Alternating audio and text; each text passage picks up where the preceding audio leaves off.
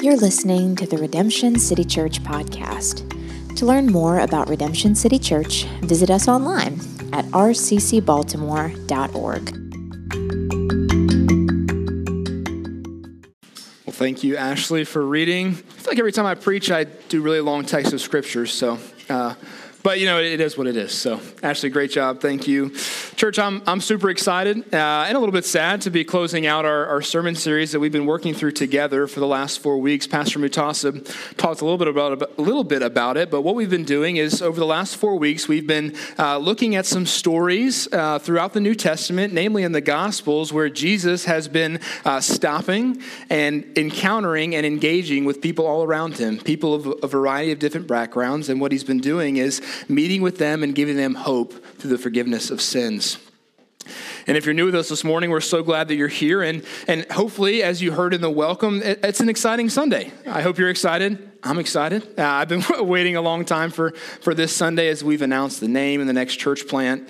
And what's exciting, though, is actually even now we're going to dive into a text of Scripture, which has really been the epicenter of the dream. It's helped name the church. Hopefully you piece that together in the reading. But because you're here, one of the things you're getting is hopefully you're getting almost like a backstage pass, as it were.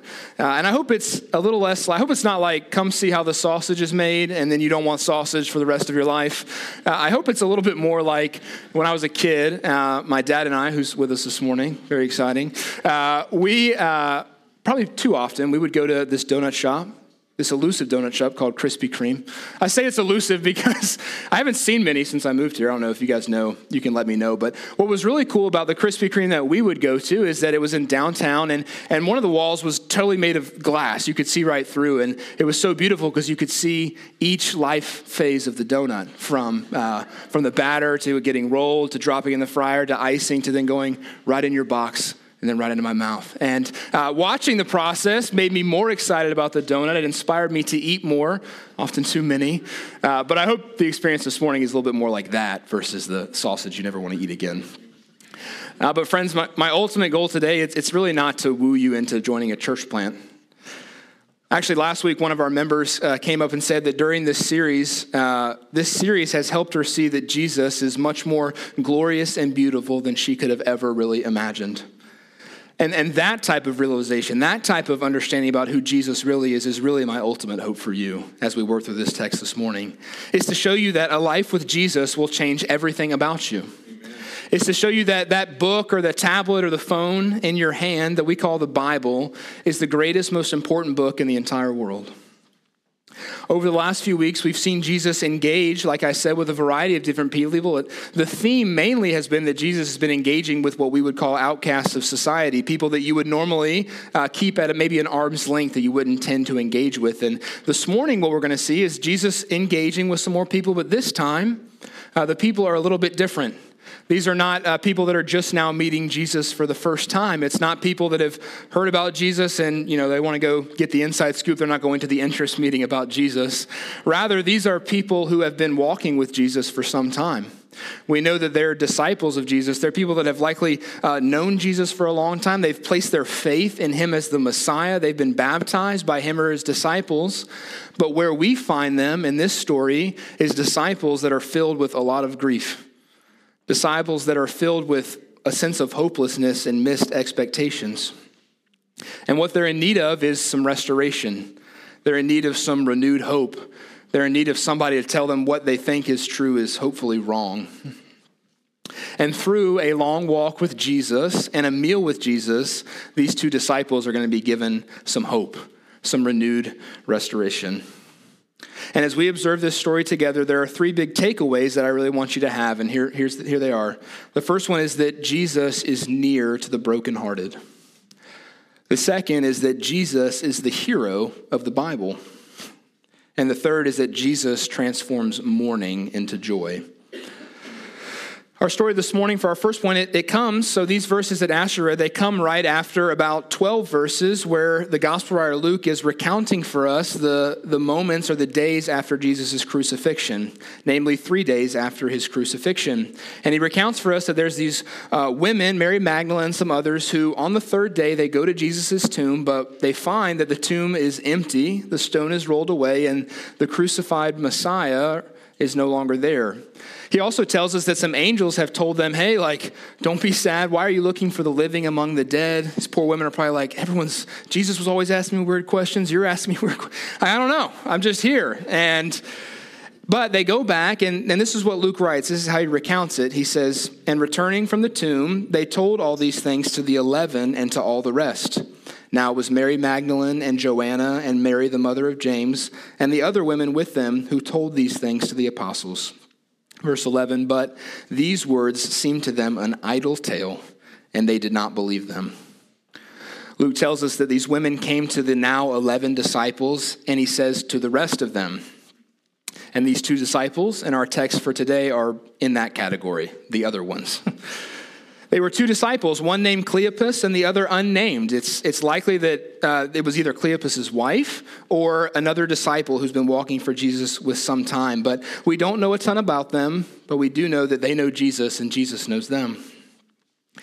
We also know that they were recipients of some rather earth-shattering realities just 3 days before, as they watched their teacher, their friend, their king, their Messiah, or who they hoped was the Messiah, be crucified on a cross and buried in a tomb.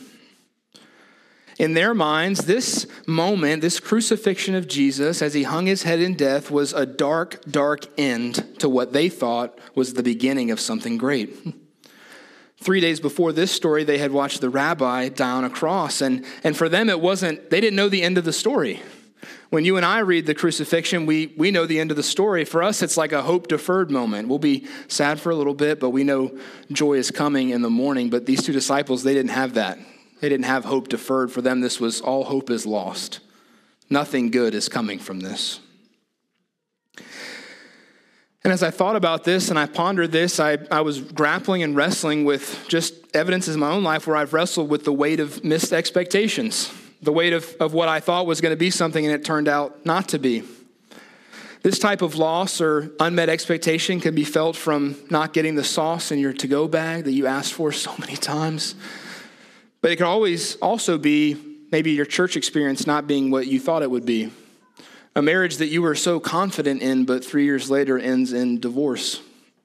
A job that you've been working your whole life to get, and you've been applying for 6 months, and you make it to the last interview, and you get there, and they tell you, hey, we're just going to go in a different direction. These are the type of emotions I think these disciples were dealing with. We put all our eggs in this basket. We had put all our eggs in Jesus as the Messiah, and now he's dead. I mean, it's just a bitter end to what we hoped would happen. And in order to deal with this pain and these missed expectations, these disciples do what any good Christian does, and they go for a walk together. Sometimes when I'm wrestling with hard things or hard circumstances in my life, I'll grab a friend and I'll say, let's go for a walk. I just need to, I don't know, something about me moving helps me think better. Maybe you have experienced the same thing. But one of the things I've actually noticed, though, about my walks or my grief walks is that the bigger the pain or the bigger the sadness or the more confused that I feel, the longer my walk tends to be. So if it's, the sauce not in the bag, it's just a quick lap around the building, and then I realize there's Chick-fil-A sauce in the fridge, and it's okay. But if it's bigger grief, if it's harder things, sometimes it's all the way down to Canton Waterfront and back, and I'm pretty gassed by the end of it. But these two disciples, after these life-changing moments with Jesus at the cross, they set out on a 7-mile walk from Jerusalem to a town called Emmaus. To put that in perspective for you, it'd be like if something happened to me and I was like, Tim, put the boots on. I need to walk to BWI and back. Like that's how far 7 miles is from us. And based on the events that the disciples had just encountered, I would say that 7 miles was an appropriate distance for them to try to make sense of all that's been going on. And the text tells us that as they walk together, Jesus draws near. Here's what Luke writes. He says, while they were talking and discussing together, Jesus himself drew near and went with them, but their eyes were kept from recognizing. So you've got these two guys, they start on a walk, and to the best of their knowledge, just some other guy just is like, I'm just going to walk with you. And we're going to find he's going to ask him some questions, and he's going to teach them some stuff. But I love that. And I think Luke does this on purpose, and the picture that I think he's painting for us is this reality that these two disciples are about to go on a long, hard walk. They're dealing with suffering, and what Luke is showing us is that Jesus comes near to them. And friends, the same is true for you and I as you battle hard things, as you battle grief and missed expectations. The good news of the gospel is that in Jesus, he wants to walk alongside you. He wants to comfort you in your grief. And what's so cool is we're going to see how Jesus deals with it, how he encounters these two sad disciples. As he draws near to them, he asks them, "What is the conversation that you are holding with each other as you walk?" And they stood still, looking sad. Luke is painting some emotion for us. He wants us to recognize and see this was no normal walk. These two were in no normal state. They were in deep sadness. And as opposed to Jesus maybe rushing to the ending or rushing to the good news, I think if I had been Jesus, I'd be like, no, don't be sad. Here I am. You don't need to be sad anymore. But he does something very interesting. He asks an open-ended question. He essentially says to them, "Tell me more about what's going on." As I was pondering this, I was thinking about, and if you've ever had a hard grief encounter with like Pastor Wilson or Tim Wilkerson, this is the type of strategy that they often use, especially with me, to try to draw hard things out of me. I'll come to the office and be like, "I'm just upset. Nothing's going my way, such. And Pastor Wilson will look at me, he'll like invite me into his office, and he'll be like, "Tell me more about what's going on." And I joke, and sometimes I don't like it because I'm like, "You know what's going on. I don't want to talk anymore. Just be sad with me." But the reality is that this type of question is these two brothers and many others that have done this with me saying, "Hey, I want to understand a little bit better the grief that you're going through." As opposed to just coming into your sadness and telling you that you should get over it or Jesus is better, so move on. I want to step into the grief with you. I want to walk alongside you. And even though I know that every time I bring something hard to them, I know that the direction we're headed is to the gospel. It's to the cross. It's to the good news of who Jesus is to me and my suffering.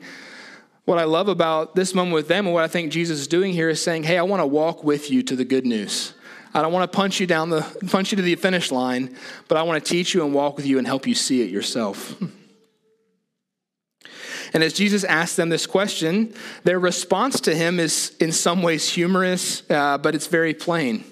Cleopas responds to Jesus by saying, "Are you the only visitor to Jerusalem who does not know the things that have happened there in these days?" And he said to them, "What things?" And they said to him, "Concerning Jesus of Nazareth, a man who was a prophet, mighty in deed and word before God and all the people." Jesus asked his probing question, and we get the sense that Cleopas and the other disciple are just like annoyed or baffled by the question itself. Like, "What do you mean you don't know? Have you been living under a rock or something?" Kinda. Man! I'm working so hard on that. You know what? You guys had the same you had the same reaction that the first service had, but I that's on you. I feel good about that one. But as the conversation continues, as Jesus engages with them, we see the real reason behind these disciples' emotion is not necessarily because Jesus doesn't know who Jesus is, or this stranger doesn't know what's been going on around town. But their grief is coming because their hope has been crushed. In verse 21, they say to Jesus, but we had hoped that he, Jesus, was the one to redeem Israel. The feeling is like, man, don't you get it? Jesus was everything. He was coming to rescue and redeem, to make things right. And now death has intruded and it's messed the whole thing up. And as Jesus hears the pain, he responds to them in an odd but beautiful way. He offers them the most precious thing that he could give them, which was the scriptures, or for you and I, the Bible. And through a masterclass of sorts on the Old Testament, what Jesus is going to do is he's going to lead these disciples to see our second point, which is that Jesus is the hero of the Bible. As I was thinking through this passage with some guys this week, we were pondering and talking about how beautiful this was, but one thing that each of us was unanimously struck by was Jesus' tactic. It was his decision in this moment. I mean, the way that the story is progressing thus far, it really feels like we're moving towards one of those Scooby-Doo moments where, like, at the end, they, like, rip the mask off, and it's like, oh, it's been you the whole time. Like, that's what it feels like we're going, that in a moment, Jesus is going to let them understand and see who he is, and they'll be like, oh, like, great, we're good. But he doesn't. He continues to conceal his identity and take them to the scriptures. I mean, I think that had he revealed himself, it would have taken some of the sting away. It would have felt like it had healed the grief and taken it away. But Jesus wants to do something more. He wanted to reorient their understanding of who the Messiah really was and what the scriptures had really been teaching about this promised Messiah. Based on their interaction with Jesus thus far, I think it's become clear to us and to Jesus that they still lack some understanding about who Jesus really is and what he's come to do. I mentioned verse 21 a minute ago, but what they said in that response to Jesus was, we thought he was coming to redeem the nation Israel. Their expectation for a Messiah was one that would be like Moses, but just a little bit better. That would take them out of suffering, political pain, would deliver Israel from oppression. It certainly wasn't a Messiah who was going to come in meekness and quietness, being known only by a few, and ultimately being suffered and being delivered unto death. But what I think Jesus is wanting to show them is that it's that type of Messiah. It's a suffering Messiah that the scriptures have foretold. So instead of revealing who he is and allowing these disciples to walk away with a still kind of shallow understanding, Jesus opens the scriptures. One author, as he was pondering this and commentating on it, he was also struck by the nature of this decision from Jesus. And he said, if the risen Christ on that first Easter day made himself known through the word, then we should not suppose we can do anything different. Jesus is raising the bar here. He's going to say to them, it's not enough to simply know my name and know my face and even see my resurrected body. I need you to see me in the scriptures, knowing that the word is the greatest thing that you have, the thing that I'm going to leave you with to accomplish the Great Commission, to show people the beauty of who I am. I need you to know it. And don't get me wrong, knowing the Bible will lead to a relationship and a saving knowledge of me, but Jesus is saying to know me is to know my words. And church, this is why we preach on Sundays. This is why we open the scriptures each and every week, often moving line by line through books of the Bible, because we really believe it would be a disservice to you if every Sunday you came in here and one of us just got up and talked about who we feel like Jesus is or what we think he's done, or even talk about good things about what he's doing. The greatest thing that we can give you is an understanding of how to interact and read the Bible, because we really believe that these are the very words of God. This is what he's given you to help you know him. It's not a church, it's not a pastor, although those are things we like to help with, but he says, here's my word, know me and love me because of it. We want to have the very words of God, the very substance of who he is. And Jesus is going to show these disciples this reality. Listen to what Luke says that he says to them. And Jesus said to them, O foolish ones, and slow of heart to believe all that the prophets have spoken. Was it not necessary that the Christ should suffer these things and enter into his glory? And beginning with Moses and all the prophets, he interpreted to them in all the scriptures the things concerning himself. I imagine along their walk that Jesus listened to them for a good mile. He empathized really well with them.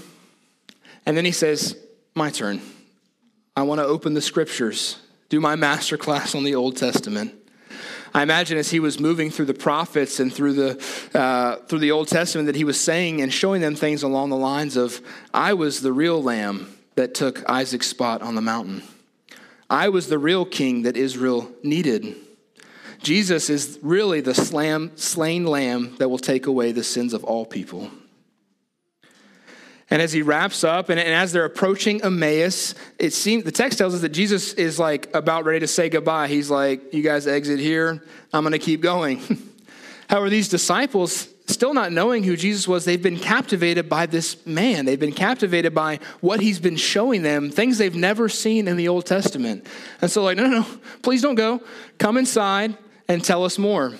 And so there was a sense of we want to learn more, we want to hear more about what Jesus is saying. But the other reality is this road from Jerusalem to Emmaus and on was a rather dangerous road to travel on. It's not something you would do alone. You would be subject to crime, pain, a lot of things are like, hey, we want to hear what you have to say, but also probably best if you don't walk outside at night by yourself. And so let's invite him inside. And this was kind of them. This was some great hospitality on their part. But I do imagine that this last-minute invite for Jesus into their house was a bit of a scramble. This wasn't something they were planning on. And so to make accommodations was last minute. And as I thought about this, I thought about, I think one of the ways I have been unloving to my family, namely my wife, in the past is when I get home from work and I'm like, hey, sweetheart, hope you had a good day. Such and such is going to be here in 10 minutes for dinner. And she's like, oh, really? You didn't want to tell me about that sooner? Look at the house. Look at you. It's all a wreck. We were going to have Cheerios for dinner. I can't serve Cheerios to this person. In her grace, my wife always forgives me when I drop this on her last minute. But I bring this up because some of the most impactful moments in my life as a Christian or when I was a new Christian was when I received a last-minute invite to the dinner table. When I really had no business or plan being in someone's house and they said, hey, we weren't planning on you, but we'd love to have you. Some of the biggest ways that many of you sitting in this room right now have impacted my life, my wife, my family, and have helped me love Jesus better is by showing up to my door unannounced, knocking, and just coming inside. Sometimes bringing ice cream, sometimes bringing gifts like the wise men. But really it's just to come in and say, hey, we love you. How was your day? Can we hear about you and can you hear about me? And can we together talk about all the ways that God is moving and working in our lives? And it's this beautiful act of being together and eating together is what Jesus is going to use to actually tie the bow on this whole thing that he's been doing. Listen to how Luke describes it. He says, when he, Jesus, was at the table with them, he took the bread and blessed and broke it and gave it to them. And their eyes were opened and they recognized him. And he vanished from their sight. They said to each other, did not our hearts burn within us while he talked to us on the road, while he opened to us the scriptures? So after all this probably scrambling, get the table ready, get the bread ready, get the mats out for Jesus, they finally sit down. They're like, this is going to be a good meal. We're going to hear a lot more from Jesus. He said some crazy stuff on the road. I need some time to understand. And Jesus picks up the bread and he prays for it and he breaks it and then he leaves. He's gone. Couple options here. He maybe could have just vanished. He maybe excused himself to the bathroom, crawled out the window, never came back. But as this moment occurs, as Jesus vanishes from them and does not return to the dinner table, the text tells us that in this moment, their eyes were open to who this man really was. As they came to understand the scriptures and sit with Jesus at the table, the Lord opened their eyes to see that Jesus was the very one sitting before them, that Jesus was the one on the road teaching them about Jesus. This combination of the word preached and the presence of a meal together with friends is what brought clarity to the person of Jesus for these disciples. And this theme of Jesus and a meal and something very special happening at the dinner table together is a very common theme throughout the Gospel of Luke. If you read the Gospel of Luke, you'll see this a lot, and what you'll also see is a lot of parallels to all the other times that it happens in the Gospel of Luke. This moment for the Emmaus Road disciples is actually very similar to Luke's account of Jesus feeding the 5,000. Both of the stories happen in the afternoon. The moment actually leading up to the breaking of bread and the meal together, we find that there's a lot of misguided assumptions about who this person is, who this Jesus is. People are wondering if he's a better John the Baptist or if he's another Moses or if he's just a really cool rabbi saying some cool things. And then in the moment, the meal ends with Jesus breaking the bread, praying for it, and the people around him finally understanding who he really is. The only thing that's really different about the Emmaus encounter for these two disciples is in the meal they go, because they already believed that Jesus was the Messiah. I mean, this is what they had put their hope in. But what happens in this moment is they finally come to understand the true Messiah, the suffering Messiah, the one that the scriptures had foretold for so long that it all makes sense to them. The suffering that they watched Jesus go through that seemed so pointless, so wrong, so out of touch with the plan really was the plan indeed. And this type of theme that we see in the Gospel of Luke, where Jesus is both teaching and preaching and being with people around the dinner table, is a theme that I'd love to invite you into in your own life as you walk with Jesus. It's not terribly complicated, but I say that because I think sometimes as we as Christians are saying, hey, how do I follow God? How do I be obedient to God? What is God calling me to do? Is he calling me to go overseas? Should I be a pastor? Should I go to seminary? Should I just quit my job and say, do whatever? Sometimes it's confusing, and I think we love the stories. I talked about, when I preached a couple weeks ago, I talked about a guy who gave his whole life and tried to go reach a unreached people group that didn't even know his language and never heard the gospel. And sometimes God calls us to do things like that, to put everything on the line in a way that we never thought we would. And we love those stories, and we're always going to celebrate when God does something huge and miraculous like that. But can I tell you what God wants and loves just as much as those big things? He loves when you get up on Sunday morning and invite that one person in the back of the room that's been sitting alone out to lunch after the service. He loves when you bring a worn out mom a cup of coffee and tell her that although nobody else sees her, God sees her, and her labor is not in vain. When you stay late after your gospel community group to encourage someone in the room that's just been looking sad the whole time. To say, hey, I noticed something about you. Can you tell me more about what's going on? You seem heavy, and I want to understand. I want to know and walk with you better. He loves when you're willing to say the house is a mess. I got nothing but cheese sticks and whipped cream for the dinner table, but I'd love to have you in my home for dinner. I'd love to let you walk through all the clothes on the floor and sit at the dinner table and eat this weird food with me so that I can share and tell you about the love that Jesus has for you and tell you about a meal that's going to be way better than this one. This is why we often say at RCC that we want to be a church family with worn out Bibles and worn out dinner tables, because this is the way that Jesus did it. This is how he ministered to people. He recognized something so special about nourishing a physical need while you nourish a spiritual need. And so these disciples, what we've seen, 3 points: that Jesus is near to the brokenhearted. Jesus is the hero of the Bible. And thirdly, Jesus transforms mourning into joy. Once Jesus leaves these disciples at the house, they have this moment of understanding that he is the Messiah, and not only the Messiah, but the suffering Messiah. Like, didn't expect it, but it's who he is. And so once again, these disciples are like, that was a lot. New expectation. Cleopas, lace the sandals back up. Like, I need another walk because the whole Old Testament is different to me now. I need some more processing. So these two, they lace back up and they go back out on another 7-mile walk. Except this time the walk is from Emmaus back to Jerusalem. Again, I imagine 7 miles was an appropriate distance to process all that Jesus had just told them. The text tells us that he taught them like basically the whole Old Testament in 7 miles. So it takes us years to do that here. So, but more than just a walk to talk it over this time they set out on a walk in the opposite direction with opposite news than they did the first time around. On their walk from Jerusalem to Emmaus, they carried with them grief, confusion, sadness, hopelessness, and a sense that God and his promises were nowhere to be found. That this Jesus that they had put their hope in was a fraud. It wasn't what they thought it would be.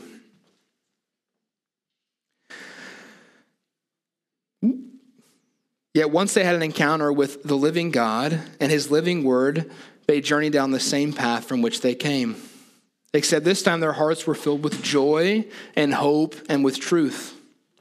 For they knew that because they had seen Jesus and they had heard the words of Jesus and encountered him, the fact that Jesus had really raised from the dead and they had spent time with him, they had seen them, that Jesus had encountered death and come out of the grave alive, that the reality for them would be the same. No longer was the toil of life a path with no end. No, this time their hope was certain and it was sure. And this reality not only compelled them to rejoicing, but it moved them to go and share the news. The text tells us that the disciples rose that same hour and returned to Jerusalem. And they found the 11 and those who were with them gathered together, saying, "The Lord has risen indeed and has appeared to Simon." Then they told what had happened on the road and how he was known to them in the breaking of the bread. So they walked 7 miles again to go back and share the news with the followers of Jesus and those who had witnessed the crucifixion. They knew that there were some in the next place and the old place that were experiencing what they had been experiencing on that whole walk. Those who were sitting in Jerusalem still wondering, where is Jesus? What has just happened to us? And Jerusalem now, the place where their hopes had seemingly come to die, and as a result turned their back on and left, was now the place that they were going back to with hope and truth. And friends, as the gospel for you and I renews hope regularly in each of us, and I hope you know that about the gospel. If you've been a Christian for a year or 10 years, this gospel good news, hope will flutter sometimes. Sadness and death will intrude, and we'll need moments like this, where the gospel renews in us the hope of who Jesus is. And as it does that, I hope that it compels you and I to go and to share it with those who do not have it. To lace up the sandals and walk to places where we know people are sitting just like these disciples who stayed in Jerusalem were sitting. In a place of confusion and loss, wondering what's next. Wondering if the God of the universe that's maybe true or not true really does care about them. Really wants to renew them, and really has the power to change something in their life. As I've said, this is one of my favorite texts in the Bible. I mean, one would hope it is if you're going to name, a whole church after it. It's one of my favorite moments in Scripture. And as I read this story again and again, I'm often blown away at how this text applies in my life in different moments in my life, in my walk with Jesus. And I think as you read this, hopefully again and again, and you find yourself coming back to it throughout your walk with Christ, you will find, I think, that you often identify with different people in the story at different times in your life.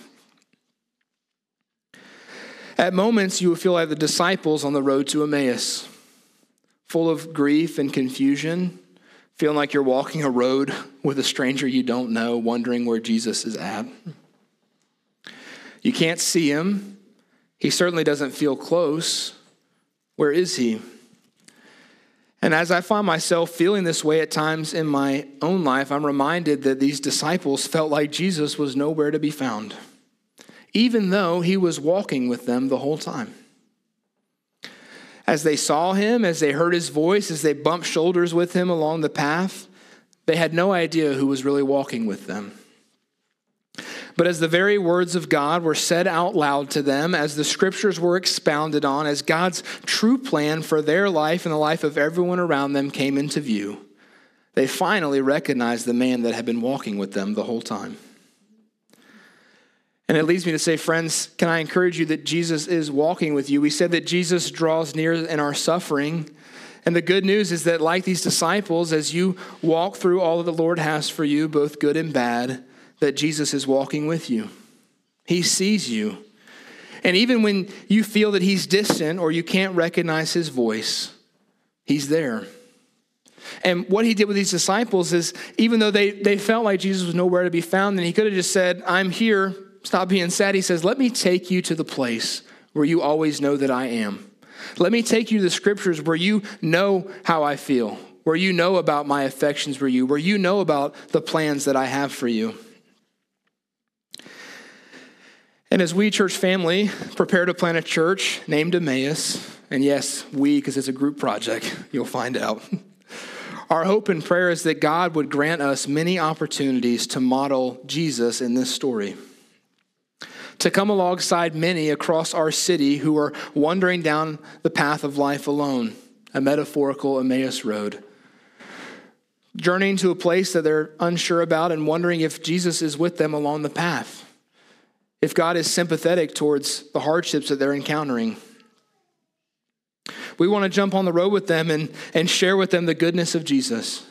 To open up our Bibles alongside them and say, let me tell you about a man who knows your name, And not only does he know you, but he loves you. He loves you so much that he tasted death and rose again so that you would know exactly what the point is of all of this stuff. So that you would know Christ's never-ending love for you, so that you would know when grief comes, when sadness comes, when death intrudes around you, and when it intrudes for you one day, that your certainty in Christ is sure. As I think about the characters in the story, one of the other characters I love to imagine about, they don't get any FaceTime here in the text, but it's reasonable to assume that they were there, is the family members that were likely present in the house in Emmaus. Those that were in the house when the two disciples came in and said, hey, we got this guy, not sure about him, saying some cool stuff. Can you help us serve him dinner? Those that were scrambling to set the table, to bake the bread, to make sure there was accommodation for these two disciples and for Jesus to have a meal together. And what I love to imagine is the moment where they hopefully got to see the light bulb go off, where they got to see a family member or someone close to them finally understand exactly who Jesus really is and what he's done for them. This type of moment is a beautiful moment. Perhaps some of the more rewarding moments about being a minister or even just being a Christian and witnessing or discipling with somebody in your life. A moment where you get to see them understand exactly who Jesus is. And oftentimes it comes by a meal. It comes by setting the table for someone to come in and have an encounter with Jesus. And as a church planner, my goal is to be a really good host for people to come in and have a meal with Jesus. To be one in the background that says, let me set the table for you. I don't want to sit down and talk to you, although I'd love to. But what I want for you is to come in and have an encounter with the living God that knows you and loves you way better than I do or any church in the world does. That's the type of ministry that we want to have. And church family, I want to invite you to pray with me that both RCC, Emmaus Church, and hopefully all the other church plants that get sent out of this place by God's grace will be a place like this, where people get to come in, sit at the table with us that we've worked hard to prepare at times, and feast together on the grace of Jesus. Would you pray with me? Jesus, we're so humbled by you. God, we're so humble and grateful that we serve a God like you, a God that looked upon us with compassion, that left his throne above to become like us, to live a life with us, to walk with us, to eventually suffer and die for us so that our grief could find hope. God, would this text cement in our hearts, would it form us into better disciples, better followers of you, God, that see the hope of Jesus laced throughout the scriptures, that carry those scriptures to Baltimore City and cities around the world, offering the good news of the hope of Jesus to all around us. God, would you bless the rest of our time as we sing and we celebrate, as we take communion together. God, would our affections be stirred again? God, would our hope be renewed again in who you are and what you're doing in this place? Jesus, we love you so much. We do all of this for your glory and your honor. In Christ's name, amen.